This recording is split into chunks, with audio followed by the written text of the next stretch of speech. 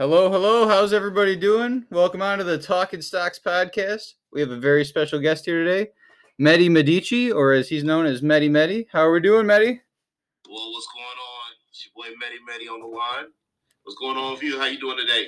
Doing good. Another sunny day here in Metro Detroit. Enjoying the summertime. Where are you from?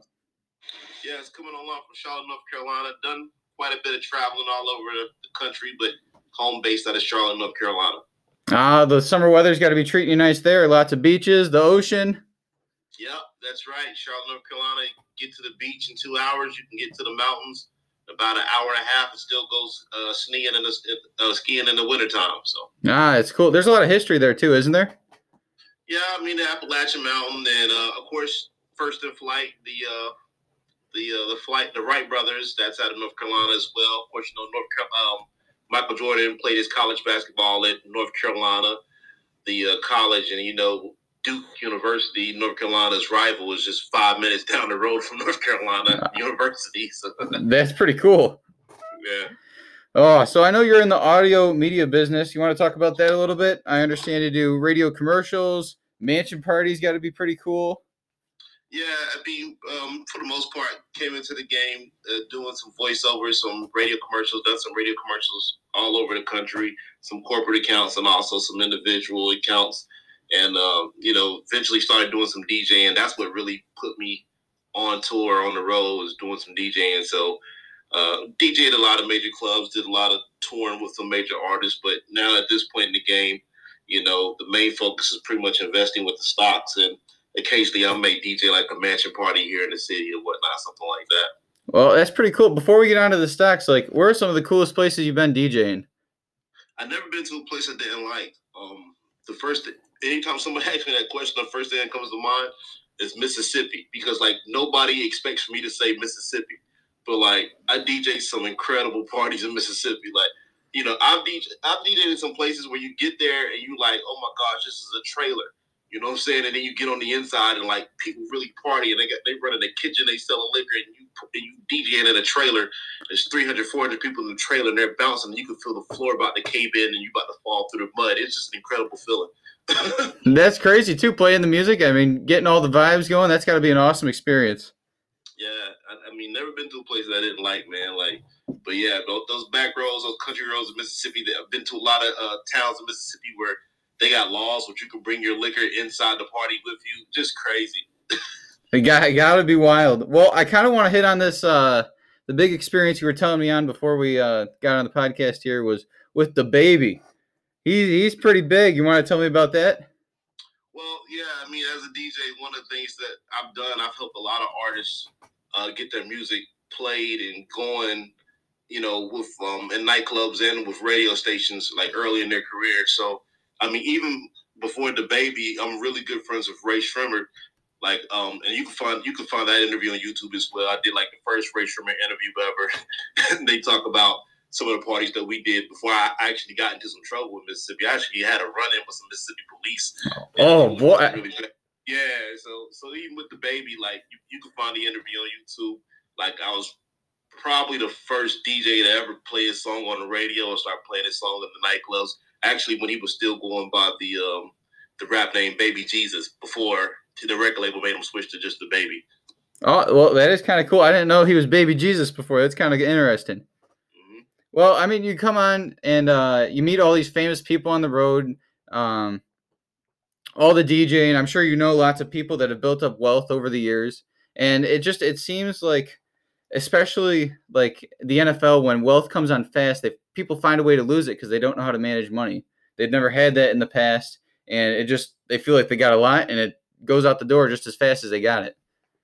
Yeah, I mean, that's just like the stock market. It's just like, watching a stock ticker. The ones that shoot up fast, you got to watch them closely because of the volatility. They'll shoot back down fast.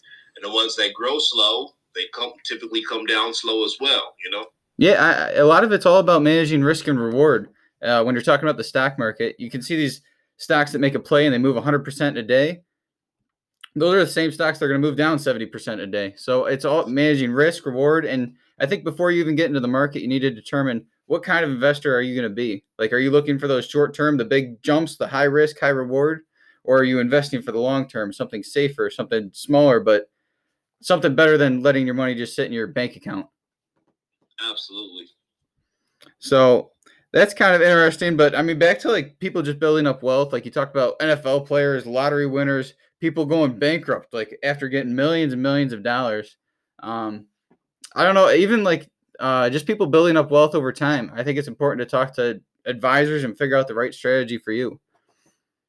Yeah, I've been on, as a guest on different types of entertainment segments, just talking about like just what you're talking about, managing wealth and also building credit. A lot of there's a lot of easy, simple things people can do to build and maintain credit that a lot of people don't know. And I mean, you can build credit real fast. When I first went on the road as a DJ, I didn't know anything about credit. Somebody actually came to me and said, do you know anything about your credit and how you can manage and maintain your credit?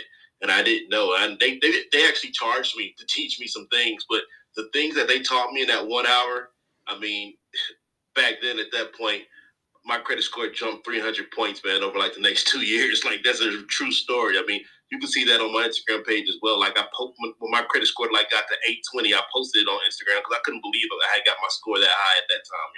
It's incredible too, because I mean, some of these people they have such an advantage starting off, or when like you're 18 and you don't know how to establish a credit, and like you need people to come in and show you how it's done. And this stuff affects your house, your car, how much you're going to pay for everything, and in turn that affects how much money you can put into the stock market, or how much you want to gamble, or if you want to boat, or like it affects everything. Yeah, absolutely, man. Like one of the things, I just went back and finished my finance degree when I had some time down during the pandemic. And one of my professors, he talked about one of the most important things for people like coming fresh out of high school to get to success quickly is getting hooked up to a good mentorship. So like if you can find a good mentorship quick, you can get on a fast pace really fast. Yeah, for sure. I mean, that's what I'm trying to offer my services over at CJ Investing. We bring people in, invite them to the private Discord, and they get all kinds of their questions answered. I have a financial advisor on the staff. So, I mean, I try and create that really good environment. Yeah, man. I definitely follow the page. Stones, you give some pretty good insight on some, some stock tips I might want to play. Of course. So, as far as like building wealth, I kind of want to jump into the real estate market a little bit because it's been on fire. But a lot of the ways you can build wealth is through like even getting rental properties and renting those places out or Airbnb them out. Do you have any rental properties? Yeah, actually, I got a rental property down in Columbia, South Carolina that we just took on not too long ago. That's interesting. How's that experience been? I mean, have you thought about selling? The rates are so high. I know in Michigan it's bumping. How is it in South Carolina, the real estate?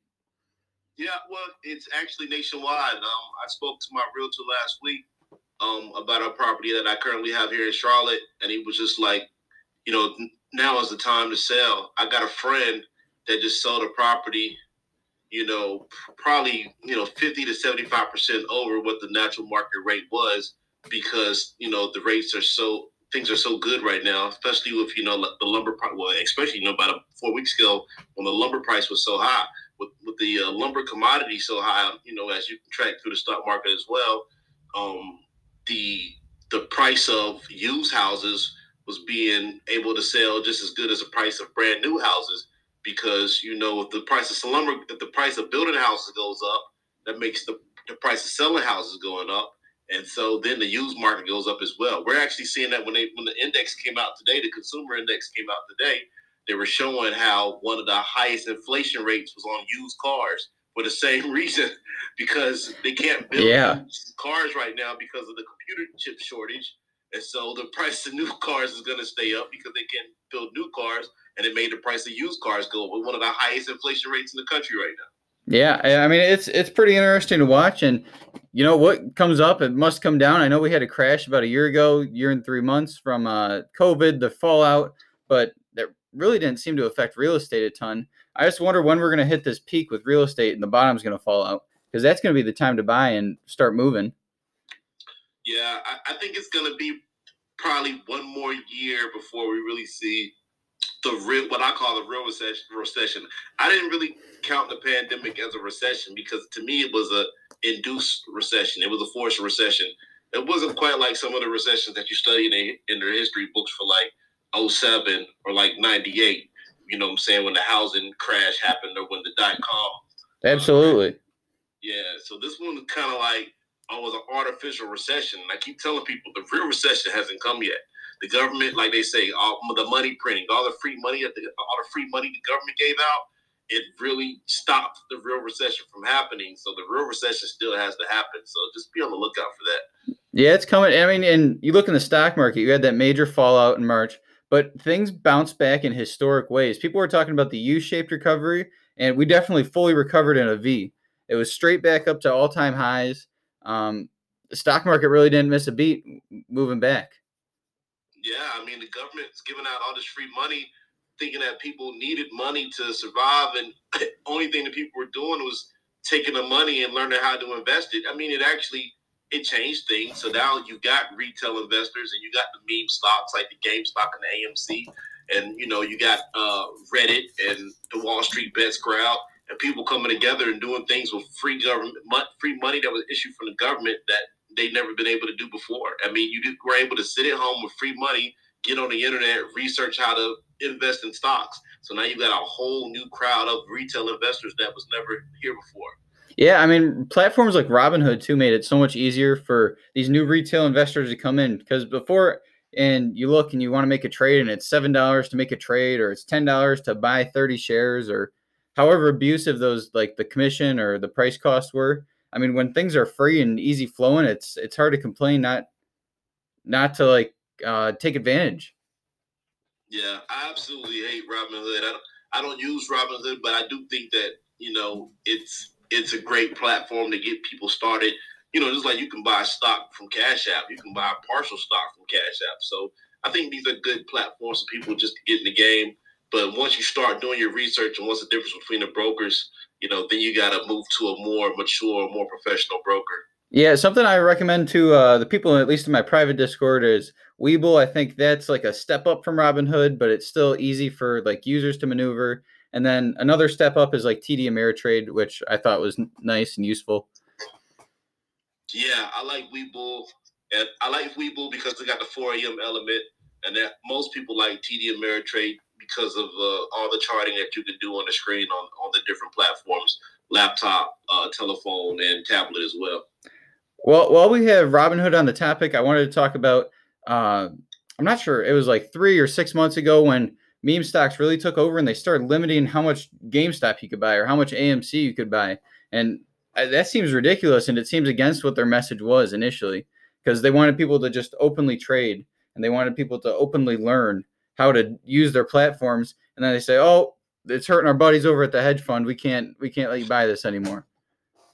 Yeah, I mean, in most cases you would think that was illegal, but that was a good example of how, when something that's federally regulated, that they still can look out for themselves and hurt the small guy, and there's not really much that we can do about it. You would definitely think that would have been a national lawsuit or international lawsuit, but I know maybe we're still here to see what's going to happen in the long term with that situation. That was crazy. I mean, when you do research on it, you do learn that their liquidity was going to be in question, because when you got people that was getting rich that fast off of these situations because of a short squeeze, it really could have folded the company if they didn't have enough liquidity to pay out those kind of money, because people were making those bets with margin. And with that being said, like even now, if you try to, when you buy meme stocks, they have the margin requirements are a lot higher. Like, I can buy a staple stock like Home Depot and I can get much more margin. I can buy much more stock with the broker's money than what I can buy if I'm buying AMC or GameStop. They don't allow me to buy as much of the stock. I can't use the broker's money. I can't use margin because of the same reasons. They're just scared that if it booms because of the volatility, they're not going to have the liquidity to pay everybody out. All these investors, they got to be, especially the new ones, when they're setting up their accounts, they got to be careful with margin. I mean, you can find yourself in a lot of debt really, really fast. I don't know if you recall, but a few months ago, or maybe this was April, maybe this was over a year ago, a younger kid, I think he was in his teens, maybe college, gets into Robinhood, and he finds himself minus $500,000 in debt, and he ended up taking his life. But like, it seems crazy how that can happen so fast, and how much debt you can rack up. Yeah, I heard that story, and it's crazy because during the pandemic, when I took some downtime from DJing because the nightclubs were closed, I just wanted to get out and just wanted to do something. So I was actually like driving Uber, and I picked up this rich millionaire dude from in this like $6 million house, and he gave me some good quotes, man. He told me, he said, one thing about America, he was like, you never give up. He said, you just, throw stuff on the wall until it sticks. He said, because even if you go into debt, they're not going to lock you up and put you in prison for debt because they want you to stay out just so you can pay it back, for number one. And number two, even if you lose a ton of money, you can always go get a job at the post office the next day and still pay your bills. And like, a lot of people just don't understand that simplicity. Like, it's never worth taking your life because like they're not going to kill you or they're not going to imprison you because you owe some people the money. They want you to stay out just so you can pay it back. Absolutely too, because America seems to be this place of like you can come here and like make stuff happen. I mean, Elon Musk comes from South Africa, and next thing you know, he's the fourth richest guy in the world. So I mean, it's the land of opportunity. They want you to take chances, and I guess that's what bankruptcy gives you. It gives you the chance to restart and get a second chance. Yep. Moving on here. How do you find stocks you like, and like, do you focus more on the fundamentals or the technicals? Like, are you looking at charts, or are you looking more at just like a fundamental aspect? Well, my background in my heart, I'm a data analyst. When I was first studying my associate's degree before I went on the road as a DJ, I used to intern at IBM. I used to be a data analyst. So in my heart, I'm a data analyst. So I could do some things with formulas, algorithms, and spreadsheets that some people may not be able to do, and be able to see patterns in the data and the numbers that some people may not be able to see. But with that being said, I'm not really a fundamental trader. I'm 100% in the technicals. I wake up in the morning, I turn in CNBC. I wake up in the morning, I check Reddit, and I'm looking for momentum. Even if I am going to trade a traditional stock like a Home Depot, I'm still going to look for the momentum for Home Depot before I make that trade. Yeah, for sure. I tend to trade on the technical side as well. Over the last year, you talked about the downtime with the pandemic. I've really gotten into like, you look at cup and handle charts, you look at the triple bottoms, but you can find these charts and then apply them to stocks. And a lot of the times they hold true. And the longer period that these shapes or forms, like the longer a triple bottom is formed, like I saw on Huya the other day, it's a triple bottom over 5 years. Like that's a likely scenario that's going to play out. So it's finding those for me, the technical plays, and playing off of them. Yeah, and then a lot of times people get into trading, and when they start doing charting, and they look at like a 1 minute chart, and they don't understand. Like if you just take the time to look at a 1 year chart or a 2 year chart, you can understand that sometimes like what they say on social media, like on Reddit, you got to hodl, you got to hold on for dear life, and if you let it play out, if you're betting on the right stock, it may not happen overnight. It may not even happen in 2 or 3 days, but if you hold, like they say, stonks always go up. Always go up. But I feel like as a newer trader, the biggest thing you can do is like set up a game plan. Like when you enter a stack, like don't enter blindly and then it goes down, we sell. It goes up, we're excited and we want to see it ride. But like if you set where you want to sell, where your stop loss is in the beginning, it helps you take that emotion out of it. Because when you're an emotional trader is not a good trader. Yeah, absolutely. I mean, I used to rely heavily on the stop loss. Now I'm to the point where, emotionally I can actually run the mental stop loss. And of course, when you're on extended hours, you can't use stop loss anyway because you can't use no automation. But I never, like now for the most part, I never bet on a stock on a company that I don't really believe in. Like a lot of the major traders, they'll tell you, I mean, you got to know something about the company that you're trading before you trade it anyway. That's true. It's important. Like I mostly rely on the technicals, but I think it's a good thing to look and see what lawsuits they have. See what's going on. Are people flocking to their business? Have you used their product? I mean, just some basic stuff to see if it is a decent company worth your while. Yeah, I mean, that's how I came across stocks like Home Depot. That's, when I'm doing a renovation on a home, I definitely go to Home Depot to buy products. Or like Kramer says, it's not even just about the lumber for the renovations, but if you're going to do some gardening was a big thing during the pandemic. People starting to grow their own food and plants and stuff like that. You're going to pick that up from Home Depot as well. So that's how I found Home Depot, It's interesting too, because like you think about like the pandemic happens, and if you can guess what people are going to flock to, if you stay a step ahead of people, that's where the money's made. Yeah, and like I said, if you look at a 1 year chart or a 2 year chart, and you learn how to use the different indicators, MACD, RSI, things like those natures, you can kind of sort of see where the dips are, and you can buy on the dip, and you can set you an alert for, when your indicator gets hot, when the stock is running too hot, and then you can sell at the top. I gotcha. Well, moving in, I kind of wanted to discuss electric vehicles, Elon Musk, the whole Tesla Bitcoin thing. I just kind of wanted to get your thoughts on that overall. All right. Well, with Tesla, again, Tesla was one of the first stocks that I actually started playing when I started trading, and because I was playing Tesla stock, I also played NIO. NIO was a stock that one of my early on stocks, and NIO 1 year today was probably going for about $6. Yeah, that's true.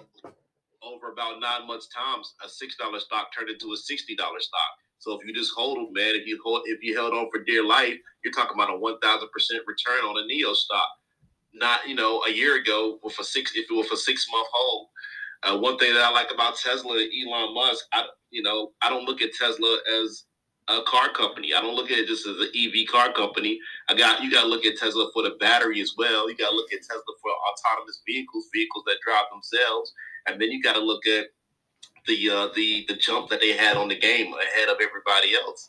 And if you know anything about Elon Musk and the Tesla story, Teslas were banned in a lot of states just a few years ago for a long period of time, and they couldn't get federal regulation for electric cars because the good old boys, they already had their friends at the big companies like GM and Ford, and they weren't just going to let electric cars come into the market easily. I mean, they had they had unions and everything that were against even selling Teslas in certain states. If you were in Texas, you had to go to Oklahoma to buy a Tesla. Yeah, that's the case right here in Michigan because we have that big three. We have the former, the established, and they don't want to let the electric vehicle industry come right in and take what they've created here.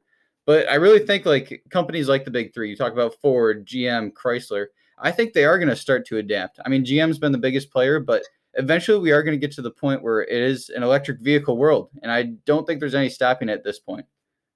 There's no stopping the electric vehicle world. The big three is definitely going to adapt, but the government, because of the relationship that the government has with the big three, and because of the investment that a lot of the government invested mutual funds have into the big three, they had to buy the big three some time, and that's really what they did. They were just trying to buy them some time to catch up. And if you ever studied economics will tell you no matter how big the gap is, the profit gap is over time, the profit gap is going to come to a natural profit margin like 12%, 6%. So there was a time when you could have got 1,000%, maybe even more percent return on a Tesla stock investment. But over time, it's got to come down to that 6 to 12% line, just like GM or the other big threes. Yep. So, I mean, we talk about how the big three have adapted, and then we have Tesla over here taking the industry by storm.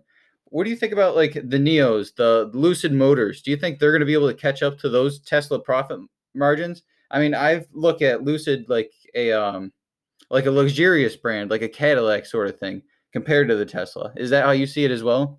No, I still just see Tesla and I see NIO. Economies of scale. I see Tesla being a forefront leader in the Western world, the English-speaking world, and I see NIO being the forefront leader in the biggest continent, out east, which that being China. The rest of the brands, they're just too much to try to recover. Just like what we just saw with Lordstown Motor this past week, with the CEO and the CFO stepping down. Or just like people still waiting to see Workhorse put. Like they say on CNBC, this is so true. Why would you buy an electric truck from Lordstown Motor or Workhorse when Tesla and Ford are already making electric trucks? Tesla's already proved that their product works, and then they start making trucks too. So why would you go to the new brand when you can just buy it from the brand that's already proved that they know what they're doing? That's true. I mean, coming in and establishing yourself is definitely a big advantage. Getting back to Elon Musk, though, he seems to be shaking up the Bitcoin market. 2 months ago, he goes, Tesla, we're going to start taking Bitcoin as a payment. And last week, he comes out and goes, the mining that goes into it isn't environmentally friendly. We're going to stay away from Bitcoin. I mean, and you're seeing Bitcoin move tens of thousands of dollars back and forth. And overall, the crypto market, just based on what Musk says. Yeah, absolutely. One thing about Bitcoin, because of one of the things that attracted people to it originally, is because it wasn't federally regulated by any government institution. Elon Musk, he can talk about it and he can tweet about it, and it can't be considered as pumping and dumping because it's not federally regulated. That's true. He is. He's the man. He's just messing with it all. Like his the father of Dogecoin. Yeah, Elon Musk, the father of the Doge father. Well, I actually bought in. I had 100,000 shares at 0.004, and it got up to a penny. I was like, I got to dump this. And man, I would not be having this conversation if I would have been holding. Listen, I'm not mad at you. I think you did the right thing, man. Send me some of that money when you get a chance. Well, it's that planning that kind of bites you in the ass a little bit because you're riding emotion. Maybe you ride it up to 70 cents or whatever the hell it got up to. I mean, you know, like, and that's one of the negative things about TD Ameritrade. They're slow to the cryptocurrency market. But, you know, you find whatever, you know, crypto that whatever platform you're using to buy your crypto, see if you can chart it and see maybe you can look at Doge hasn't probably been around, but maybe a year. See if you can look at a 1 year or 2 year chart, see if you can predict the dips and the highs on it and say, okay, all right, you took your profit one time, you made you some money, well, maybe you get back in at a smaller quantity the next time, or you scale in, you average in over time. You know, that's why I tell new investors. I got a friend, a young guy, just graduated high school. He don't know anything about investing, but he hears about Doge and crypto. And I say, hey, man, just take $20 out of your paycheck every week and just put it in the crypto and just see what it does over a year. Yeah, I mean, that's with anything. You put money in, you slowly build up wealth. I mean, the get rich fast scheme isn't going to work. It's slowly building your wealth over time. Yeah. As far as Bitcoin goes, how do you look at like the 10-year projections? Do you think we're going to see $1 million crypto? You think we're going to see 100K crypto? I mean, how fast is this going to move? But again, and you know, and just with my finance degree that I just graduated with, and this is one of the things that they teach you in economics, reapplies to the crypto market as well. When you first get into Bitcoin, and then you see the next one, whether it be Dogecoin or whether it be Ether. When you first get in, you can get high profit margins. You can get 1,000% return, 10,000% return. You know, something astronomical, crazy. But then as you get new players coming to the field, you start to see an average return of 6 to 12%. You know, so that's what I really think about. Again, I think, you know, the government. Well, I can't really say the government, but the government is trying to buy time so they can get their mutual funds invested in these type of things as well. And I just think over time, you can only expect that 6 to 12% return because you got so much cannibalism happening with the new cryptocurrencies coming into the market. And that's what they're going to do. They're going to come in and you'll get a high return off of it, but you're going to start just seeing the average return of 6 to 12%. And then something new is going to come into the market. We don't even know if that's something, well, maybe the new thing is the NFTs, you know, so something new is going to come into the market where you're going to look to get a high return from it, but then over time it's going to come down to that 6 to 12%. Well, it's something else I just want to bring up real quick is just crypto being open on the weekend. A lot of these new traders, they're not happy. They're done trading Monday to Friday. You know what I mean? So a lot of them turn to crypto and knock it out on Saturday and Sunday, and they can keep charting and keep doing probably their hobby on the side. You know what I mean? Yeah, I mean, and one of the things about crypto, it's nerd friendly. You know, it's computer friendly. It's for the people that like to watch the phone or watch the computer screen or whatsoever. And so for those nerds that have no lives, that don't party on the weekend, don't got no whatever, you know, yeah, they can sit and watch that crypto all weekend and make some money, get them something to do. Well, Mehdi, it's been fun. Thanks for having you on. You can find Mehdi's Instagram at DJMed103. Of course, you can find me, CJ, at CJ_investing on Instagram. That private Discord we were talking about, there's a 3-day free trial. If you want to get on, check it out. Great tips, learn how to invest, learn how to build that wealth we've been talking about. And we'll be back with this podcast next week. So make sure you follow along on Spotify, Apple Music, and I'll try and get this up on YouTube as well. But thanks for coming on, Mehdi. I appreciate it. All right, thanks, CJ, man. I appreciate you sending out them tickets, man. I'm going to keep making money off you boys. Appreciate it. All righty. See ya. Thanks, everybody.